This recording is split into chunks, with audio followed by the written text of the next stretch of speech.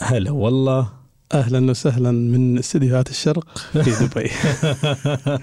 أخيرا جينا المعقل الرئيسي. أنا كل أسبوع أكون موجود. ما شاء الله عليك. أنت أول مرة تجي معنا وأول مرة تكون موجود معنا داخل. إيش رأيك بالجولة بالسيارة؟ كان عظيم صراحة، يعني أنا أسمع فيها أول بس صراحة شفتها صراحة فيها يعني خلك من سالفة مدح، سالفة كمية معدات وأدوات وفريق عمل وشغل صراحة قدامهم، يعني مستقبل باهر جدا.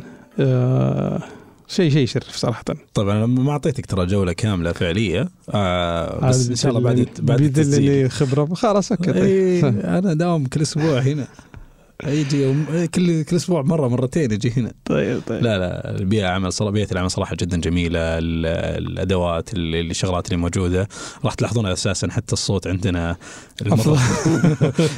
أجهزة يعني ترى إحنا عدتنا 5000 ريال يعني. لا صراحة يعني باختصار تقدر تشوف باشن وحماس أنها تكون نمبر 1 صراحة، أنها تكون هي نمبر 1 فعلا. ترى بيفتحون عندهم استديوهات حاليا في السعودية في الرياض، يمدينا نسجل فيها كويس ضمن. وبيفتحون الاستديوهات الكبيرة قريبا جدا ما شاء الله حولك وحواليك. لا كويس. خلينا نبدأ نتوكل على الله على مواضيع الحلقة هذه. طيب نبدأ. صراحة كنا مرتبين أمس، بس موضوع الملابس الرقمية صراحة جديد، صح، جديد جدا. المشروع من شركة أدوبي، بروجكت برايم روز. صراحة يعني أنا بحاول أحط الفيديو في حسابي في تويتر، لأنه الشرح مهما كان ما يوفي. طيب قبل أن ندخل على الملابس الرقمية ودنا نتكلم عن ندعو لأهلنا في فلسطين، الله صحيح. ييسر أمرهم. مزعج جدا صراحة اللي صار، يمكن معلش يعني كويس أنك ذكرتني. الموضوع مزعج جدا لدرجة أنك يعني ما تدري من أين تبدأ من أين تنتهي. مأساة مستمرة، لكن دعواتنا لأهلنا وأخواننا أن الله يفرج همهم ويجعل لهم من كل هم فرجا بإذن الله. أنا في شيء مزعجني صراحة باللي صاير خلال الفترة الماضية، اللي هي التحيز الكامل لمنصات التواصل الاجتماعي. حتى الذكاء الاصطناعي إذا سألته بعض الأسئلة عن المعلومات يعطيك معلومات متحيزة ومعلومات موجهة. فأتوقع أن منصات التواصل الاجتماعي ممكن كانت متحيزة أغلبها، ما عدا إكس كانت معطية مساحة أكبر من الحرية وخلت الناس تبدي رأيها بشكل مناسب. ما يحتاج مع تليجرام ما يحتاج لها يعني واحد صراحة يعني يفتي فيها. واضح هي إنتاج بشري، أو خلينا نقول صناعة بشرية، وبالتالي تدخل عنصر بشري حاصل بشكل أو بآخر. حتى لما تجي للذكاء الصناعي من يغذيه في المعلومات؟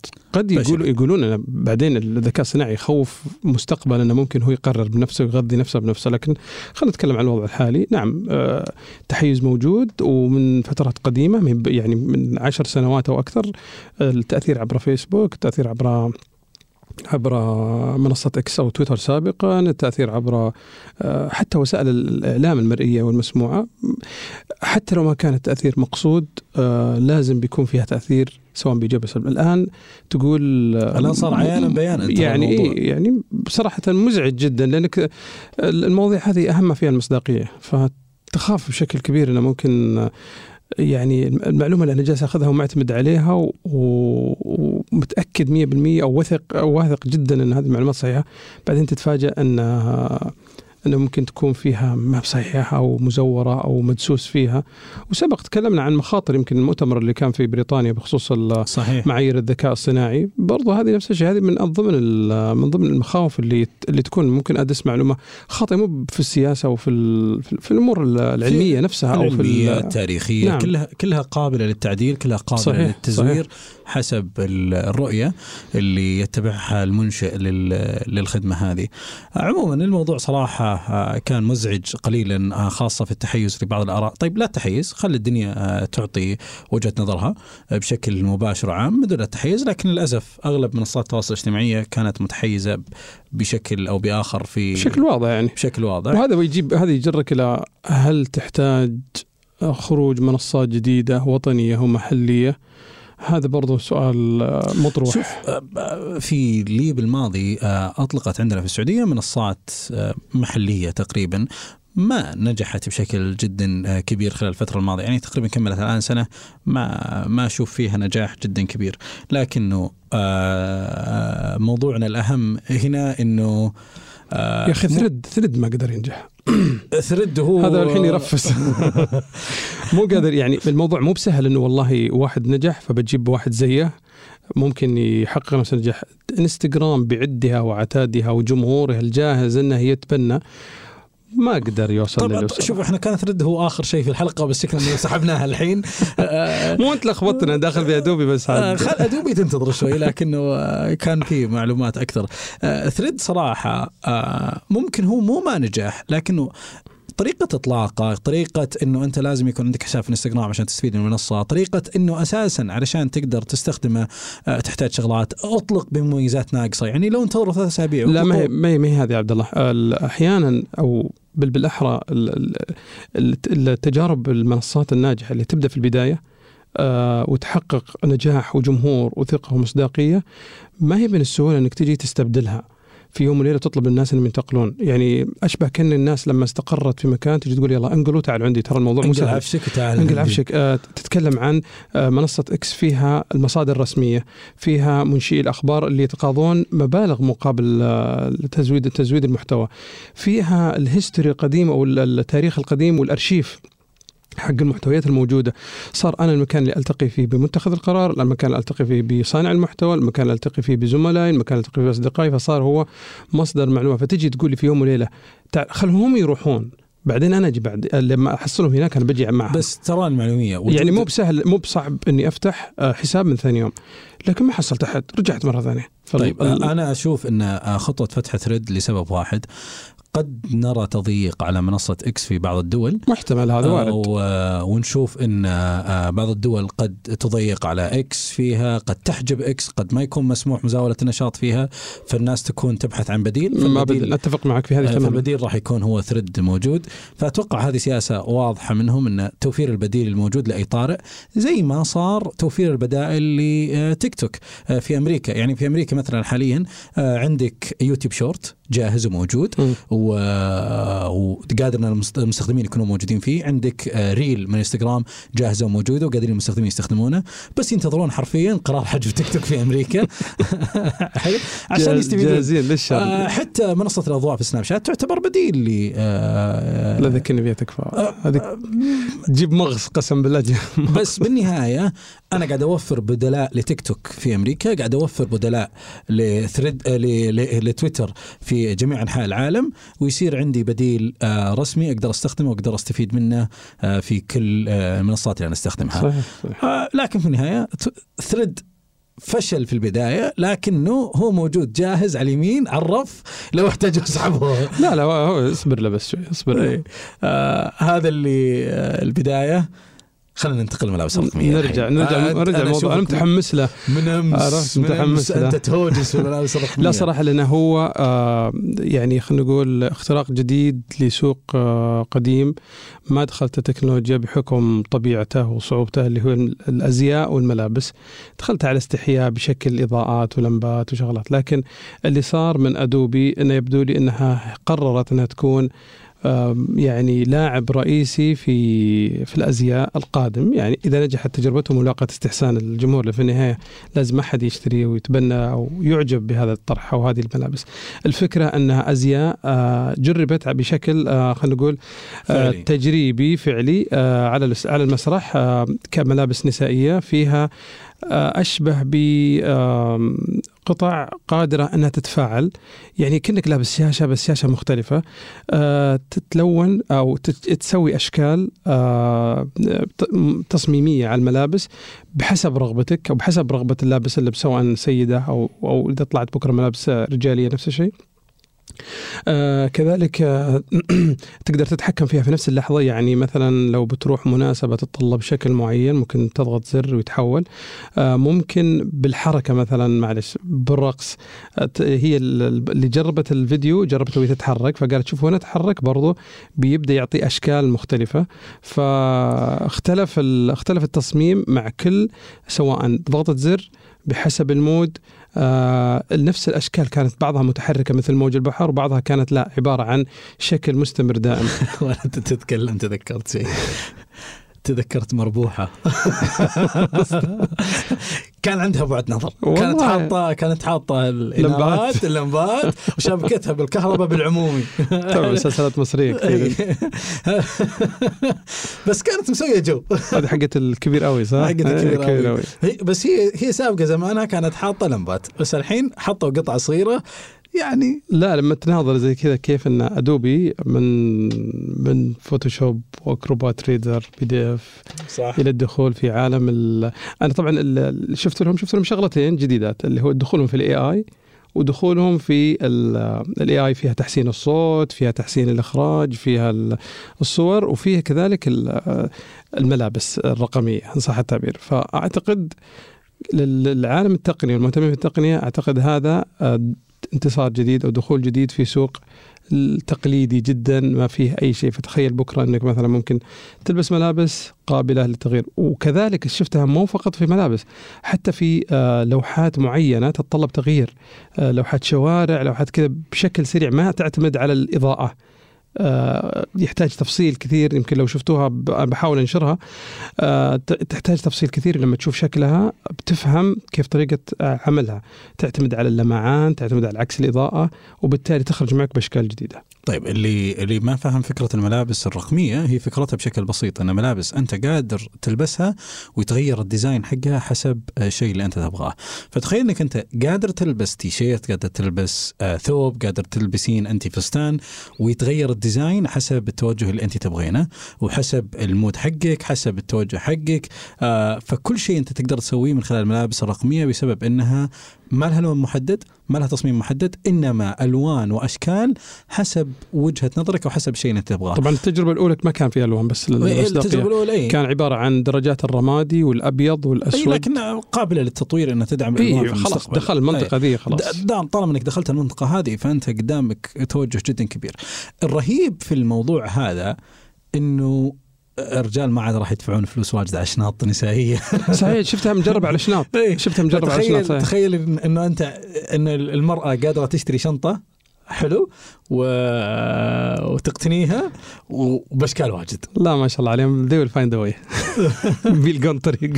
فتخيل إنك أنت بطريقة معينة من خلال الجوال مستقبلا وغيرها قادرة إنك تغيرين ديزاين الشنطة، شكلها. لا خل بس أوضح نقطة. كلها بشغلات ما هو معينة. شوف، هو ما يغير الكت ولا الشكل الرئيسي، لكن يضيف بعد آخر جديد في اللبس. وبالتالي مثلا لو كنا خلينا نتخيل شنطة معانا، الشنطة هذه ممكن تغير الشيب حقها، الشكل، وبالتالي بتصير الشنطة على الأقل أو الملابس بتصير قابلة للتجديد. يعني ما تصير تظهر كل يوم نفس المظهر، ممكن على حسب المود، وحتى أقولك في الحركة نفسها، بحيث أنها تضيف شكل جديد. فالناس ممكن مستقبليا يصير يعني ملابسهم واشكالهم وطريقة حركتهم وكذا ما هي ثابتة التصميم في اللبس. فهذا يعني مؤشر جديد وتغيرات جديدة ممكن تصير. طيب الموضوع الأهم في الموضوع هذا إن الملابس الرقمية هذه راح تدخل في مجالات مختلفة. فكنت أقرأ في تقرير عنها عن الأطباء. تخيل أن الطبيب حاليا لابس اللبس حقه في المستشفى، ما يحتاج أنه يزيله وهو طالع من الدوام، بضغطة زر يلبس اللبس اليومي اللي موجود عنده، بضغطة زر يلبس التغييرات، شغلات. الدكتور بيقول فكني بالحلال، بيرمي اللاب كوت في المستشفى. في تغييرات صراحة رهيبة راح تجي. لا هي شوف، لا شك بيطلع لها استخدامات، يعني الناس حتخلق استخدامات، كثر الممارسة بتبدأ تطلع أفكار جديدة. بس أنت دخلت المنطقة دي، يعني دخلت أنك تضيف أشبه بشاشات صغيرة في نفس الملابس وقابلة لللبس. يعني أهم شيء عندما تكون ثقيلة، تكون مرنة، تكون سهلة. بكرة بتتغسل، طيب كيف بيجي عليها؟ كيف التحديات هذه بتواجهها؟ هذه لا شك أنها لسه أسئلة تحتاج إجابة. أنا أتوقع أن القطعة الخارجية هي غير قابلة للغسيل، لكن القطعة الداخلية اللي تغسلها. هذا اللي لاحظته، ما كانوا واضحين مرة، كانوا يبون يبهرون الناس بشيء ما زال تحت التجربة. بس صراحة مثير للانتباه. بس ترى قاعد تلاحظ إنه على أدوبي لقيت له بزنس موديل جديد. أدوبي كانت في البداية فقط برنامج الفوتوشوب، فقط ديزاين، فقط شيء بسيط، لكنه الآن مع الملابس الرقمية بدأت تقدم خط جديد. أنا يعني زي اللي هي قاعد تدور على سوق جديد تدخل فيه وتدور على شيء تقدر تسويه، فهي راح تفتح منصة من خلالها أنت قادر مثلا على سبيل المثال تطلب الملابس من أدوبي والديزاينات راح تكون موجودة، أنت بضغطة زر تطبقها عليك. لا أقول لك شيء، ممكن بكرة تشتري ديزاينات، سولا ادفع $50 وسولا داونلود سبسكريبشن حق سنة. كل شهر تشتري ديزاين. لا تروح الوي فيتون يقول لك لا يا حبيبي ادفع 60,000 وانزل لك الديزاين هذا. ليه؟ طيب ليه؟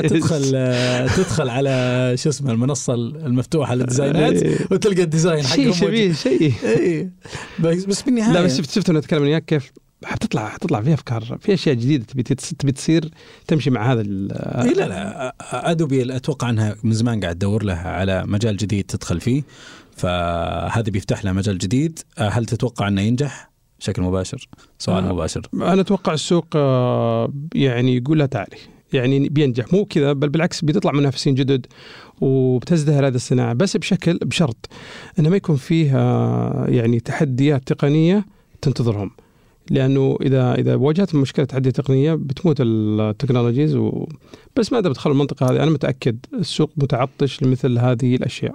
طيب راح تشوف في المستقبل بعد 3 سنوات شاحن للساعة، شاحن للجوال، شاحن للسيارة، انضم لها الملابس. ليش لا نمشي؟ لا نمشي بس لاك أحسن. لا تصير أنت في السيارة شاحن لاسلكي وأنت جالس قاعد بالشحن. الشحن عكسي. غير موضوع ما جاوبتني السالفة. غير الدولاب حقك يدعم الواي فاي تشارج ولا ما يدعم؟ هذا ما ادري ايش بيصير. الله يستر ان شاء الله. خلصنا الملابس الرقمية، نتجه إلى محورنا الثاني، وهو محور صراحة جدا مهم للجيمرز. شهر أكتوبر شهر الألعاب، فراح نشوف ألعاب صراحة جدا كثيرة. يمكن يوبيسوفت عندها إطلاقات جديدة لأساسن كريد، فعطنا معلومات إذا بدأ منك أنت جيمرز. لا طبعا لا والله من خبير مرة، يعني شوف عندي مشاركات قديمة بس والله معلم عشان ما حد يعرف كم عمري. بس انتم بالفضاء ما تكبرون. لا مثل جير هذا يوم شفته عورني قلبي، والناس اللي يعرفوني يعرفني من زمان، يعني موضوع المثل جير يعني كان لي تجارب قديمة في بداياته. فطبعا شهر أكتوبر هو معروف انه شهر يعني شهر جيمرز، لانه بالذات في كل سنة يكون في اصدار اقوى للالعاب على عدد المنصات، وتستغل الشركات مواسم الاجازات خصوصا في الدول اللي عندها اجازات في نهاية السنة، ويكون في فرصة عالية في المبيعات. مثلا عندك اللي تكلمت عنها شركة يوبيسوفت، وبيكون في بداية أكتوبر كذلك شركة أساسيانز، يعني بيكون فيها يعني تطبيقات. يمكن الكلام قاعد أو الإشاعات اللي شاع عنها أنه تقنيات AI تبي تدخل في الألعاب، يبدو لي بيكون في توسع فيها. الإصدار الجديد من أساسن كريد راح يكون فيه دخول AI بشكل كبير. يعني أشوف أن ال AI ممكن يخلي حتى الألعاب لا يمكن التنبؤ فيها، ويكون كل نسخة تتفاعل بشكل مختلف. يعني في السابق كلنا يعني نمر بنفس الفكرة، نفس التجارب اللعبة، بعضنا يختلف في شيء أغلاط بسيطة، لكن أعتقد إذا ال AI دخل في الموضوع ممكن يبدأ يتفاعل معك وتصير النهايات مختلفة، خصوصا الألعاب اللي قصة طويلة أو شيء زي كذا. العالم المفتوح. نعم. يعني أنا أمس كنت أناقش واحد على أساس كريد قال هي أعظم ما صنعته البشرية في مجال الألعاب. حمسني الجزء الجديد، فأتوقع أني ببدأ ألعب هذه اللعبة. متوقع أنها تكون متاحة على سوني، على بلاي ستيشن وإكس بوكس وستيم. بعدها ميتل جير عندنا سوليد ماستر من شركة كونامي. راح يكون عندنا 3 نسخ من لعبة الأكشن. هي طبعا إطلاق المجموعة الكاملة، ولعبة الشهيرة الميتل جير سوليد راح يكون فيها 3 نسخ من لعبة الأكشن المشهورة. هذه الإصدار أو هذه الإصدارات راح تمنح فرصة للاعبين باختبار الإصدارات القديمة منها على أجهزة الأحدث وبمؤثرات أكثر تطورا. يعني هم عادوا إحياء اللعبة على أجهزة البلاي ستيشن والإكس بوكس والنينتندو وسويتش وستيم بالعربي. الأجزاء القديمة قدموها. لا وكذلك حتى في اللعبة القديمة جدا جدا جدا، يعني صراحة أسمع فيها من أول، يعني معلش البرنس اوف بيرسيا، هذا من أقدم الألعاب صراحة اللي كانت موجودة على أجهزة الكمبيوتر القديمة قبل الزمن اللابتوب. طبعا هي ترى المعالجات انتل. هي تراهم ايش سووا في اساسن كريد. جابوا اللعبة حقتك اللي أنت معجب فيها، أنا ممكن ما لحقت عليها. أي ما لحقت عليها بالشباب، لا روق واستمدوا بعض الأحداث حطوها في أساسن كريد ترى. صحيح. لا بس أنا أقول لك هذه الألعاب الآن طبعا هي أساسها قصة، أساسها يعني تصميم وبعدين تطور، لا شك أنها يعني وضعها الحالي مختلف تماما عن بدايات، هذا ما فيها كلام. لكن أتكلم في بعضها ما زالت محتفظة بنفس الأسماء حقتها، واللي ما يعرفها تراها قديمة يعني في بدايات الألعاب القديمة جدا. وتقدر تبحث أعتقد في يوتيوب بيلقى عرض لنسخ قديمة لها وجديرة بالاهتمام. طبعا الخبر ايش يقول الإصدار المميز بيكون في لعبة بيرسيا. لا هو في أساسن كريد مستوحين شغلات من اللعبة حقتك وحاطينها، فهم ما راح يطلقون إصدار جديد من اللعبة هذه. أوكي، بس الكلام إنه ستكون هذه اللعبة بنسختيها متاحة على سوني بلاي ستيشن وإكس بوكس وأعلى سعر نعم. أساسن كريد راح يكون عندهم نسختين من اللعبة. هي مستمدة منها طبعا عشان يكون واضح. ما أتكلم عن اللعبة نفسها، لكن أقصد المسمى نفسه حرك مشاعر قديمة يعني عندي. عندنا سبايدر مان 2 كمان راح يكون في إطلاق. طبعا راح يكون النسخة الثانية من لعبة مارفل سبايدر مان المبنية على القصص المشهورة وسلسلة أفلام مارفل.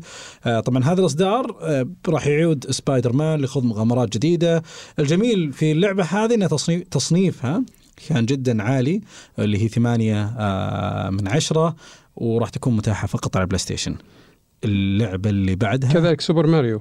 اي عندنا سوبر ماريو راح تكون ايضا متاحه بشغلات جديده. طبعا للاسف سوبر ماريو راح تكون فقط متاحه على نينتندو سويتش.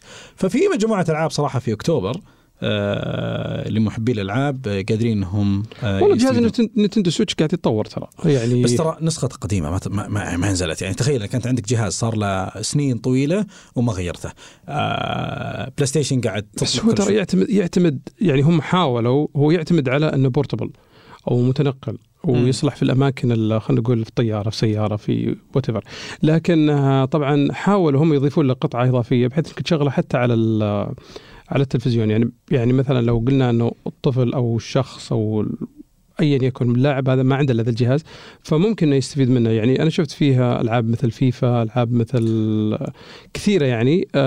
المؤثرات الصوتيه جيده، المؤثرات البصريه جيده. طبعا ما يرتقي الى الالعاب الثانيه، لكن اعتقد جيد. وحتى اضافوا فيه تطبيقات مثل يوتيوب مثل كذا. فكان تدري من اللي قاعد ينافسه حاليا وقاعد يسبب له ازمه؟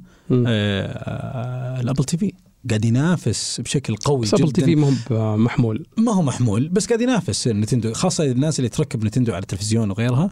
بس قاعد ينافس صراحة، قاعد يقدم منافسة صراحة جدا قوية. وأيضا جهاز الألعاب حق أسوس ROG آلي مرة رهيب. الاسم ما يحضرني صراحة بس كان ROG كذا يعني من أسوس، يعتمد على نظام الويندوز ومنافس صراحة رهيب.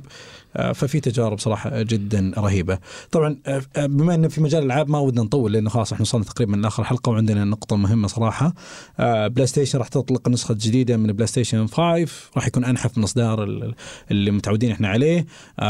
طبعا كان الناس تتوقع أن راح تطلق البرو اللي راح يكون فيه تحديثات وتعديلات على البلاي ستيشن، لكن للأسف طلع أنه بس السلم أنحف أخف، وصراحة مو ذاك الفرق. حجمه يا أخي، تصميم معلش مع كامل احترامي البي ترى الجديد ترى ما في فرق كبير عن القديم. طبعا إلى أن هو ما نزل. بس أنا أقصد التصميم ما هو عملي يعني أبدا ما هو عملي. ما تدري أنت تحطه بشكل طولي أو بالعرض، تدخله جوا المكتبة طلع برا. يعني حرفيا اللي صممه ما صمم من أجل تجربة مستخدم صراحة. هذا اللي واضح بالنسبة لي. هو عبارة عن ديزاين بس حطه. يعتقد أن الناس بيستخدمونه يعني مثلا يكون شكل جميل داخل المكتب. واضح اللي صممه مهندس. في استراتيجيتين في التصميم، إن المصممين يصممون الجهاز بعدين يودون المهندسين يلقون حلول عشان يحطون أغراضهم داخل الجهاز. بيزعلون عليك. أنا ما لي علاقة. في نقطة ثانية إن المهندس يصمم يقول لك ترى هذه العدة اللي أنا أحتاجها، هذه الشغلات اللي أنا أحتاجها، يلا دبر عمرك. الله لا صراحة يعني ما أعتقد ما هو أنا اللي أتكلم يعني الكل يعني يعرف، لكنها أحيانا إذا حبيت الجهاز تنسى موضوع التصميم. لكن أنا أشوفه يعني ما نعرف يعني ولا هي تحفة ولا هو بشكل ما أدري وش يرمز له التصميم يعني هل هو أنت والله تقول لي قد جالس أوفر سبيس أو مساحة لتهوية خلينا نقول لك المعالج؟ ما أدري لا نهائي. طيب آخر شيء عندنا الواتساب يعلن عن ميزة إرسال الدعوات لاحتفالات داخل التطبيق. هي ما بالاحتفالات يعني هي أي فعالية أو أي مناسبة تحتاج فيها تدعو فيها ناس. أعتقد أنها إضافة ممتازة، لكن عاد كيف تبي تستخدم؟ هل فيها موثوقية يعني هل الناس بتتقبلها؟ أنا أعتقد إلى حد كبير نعم مفيدة، حتى في خلينا نقول في استخدامات الأعمال. الناس اللي ما عندها خلينا نقول اللي تعتمد على الواتساب في أعمالها، المدارس، الطلاب، أعتقد معظم الجيل الحالي بيكون مرن في استخدامها وسهل بالنسبة لهم. يمكن عاد إذا رحت خلينا نقول لك الاجتماعات مثلا العائلية، إذا كنت تستخدم عائلي في الكبار السن وزي كذا بيكون صعب عليهم تقبل مثل هذا الجانب. لكن بالنسبة أتكلم عن اليونج جنريشن نعم بالعكس بيكون عملي جدا. الواضح من واتساب إنه قاعد يحاول يضيف مميزات كذا، كل فترة يضيف ميزة. يا أخي هذا الصح يا بالحلال، خلنا نكمل كلام. احنا تورطنا فيهم خلاص. هو قاعد يضيف كل شوي، قاعد يميزة، قاعد يضيف كل شوي ميزة، وقاعد ينافس ترى تيمز بطريقة غير مباشرة. يعني أضاف ميزة المجتمعات، قاعد يضيف الآن ميزة القنوات، أضاف الاجتماعات الفيديو، أضاف الاتصال، أضاف كل الشغلات. شوف كل شوي، والآن قاعد يسوي لك كالندر كذا بالغلط، أضاف لك إياه من والله أنا شوف يعني استخدامهم. أنا اللي قلتها الشانلز أو المجموعات بصراحة مو مجموعة، أقصد اللي هي القنوات الموجودة، ما أعتقد أنها يعني صراحة ظاهرة بشكل صحيح. أكثر من واحد يفرح فيها أول ما يشوفها، بعدين ترى كم عاد دخل عليه مرة ثانية. ما هي بعملي يعني هي منصة محادثة، ما تقدر تشوفها منصة محادثة وأخبار وكل شيء. محادثة معناتها أنا لما أفتحها المفروض إني أبدأ أتواصل مع الناس، أرد عليهم، ما تشتتني بأخبار أو معلومات. خلاص هذه خلها لي. يعني شوف مثلا زي تويتر، أعتقد ما راح ينجح بشكل كبير إنه يكون منصة محادثات، لأنه جالس يحاول يسوي شيء هذا، أو منصة إكس ما راح ينجح فيها، لأن هذه شيء وهذا شيء، هذا استخدام يعني أوكي تضيف لي مع إكس، تضيف لي تسوق، أقول لك نعم مقبول نوعا ما. لكن تقولي محادثات لا، هذه مكان التواصل، حطي معها تواصل. شوف يعني البوتات اللي سووها في انستغرام في تيليجرام قاعدة تشتتك، فصار صعب يعني لو تدخل قائمة المحادثات حقك تلقى حفلة وزحمة المحادثات. فهذه لا، أنا أشوف أنها جيدة ومن المزايا الممتازة جدا اللي أضافوها وبيستفيدوا منها ناس بشكل كبير، هي ومنصة خلينا نقول لك البول أو شو اسمه هذه، تختار أحيانا بعض الشغلات تقول والله اختار واحد عية تجميع بول. استغرب البولز يا مسلم، البولز اللي هي التصنيفات. لا مو التصنيفات، زي الترشيحات يعني، من أحسن واحد، من أحسن التصويت دقيقة. والله يعني تعرف من زمان أنا في ما أنت عارف تقول تصويت؟ لا والله ما أعرف أقول تصويت. شوف أنا تنمرت عليك الحلقة الماضية ولا كلمة ولا خلاص تنتهي الحلقة الحين. دقيقة لا ما انتهت الحلقة. دقيقة أرجعك ولا ابتدائي؟ لا ترى بتجيك، انتبه. اي صح، ترى لما تصير لايف تطلع معك سواليف ما تدري. طيب خلاص، بس التصويت اللي في الجروبات تقصد صح؟ صحيح. ونسايد تفاهموا معه انتم في تويتر. يعطيك العافية. شكرا لكم وشكرا للشرق على استضافتهم. سعيد صراحة بالتواجد، وإن شاء الله نكون ما هي بآخر زيارة وقدمنا شيء كتير مفيد. اليوم كان مزحوم وكنا نتسابق على الخبر، لكن احنا مؤمنين 30 دقيقة تقريبا كافية لحلقة من هذا النوع. أنا مبسوط من جودة الصوت بصراحة، كان ودي أكمل بعد بس هم قاعد يشرون سجل حلقة ثانية لأنهم يبون الاستديو بعدنا في برنامج لايف عندهم، فالله يوفقكم إن شاء الله. شكرا لكم، شكرا لفريق العمل اللي كان معنا. يعطيكم العافية. يعطيكم العافية.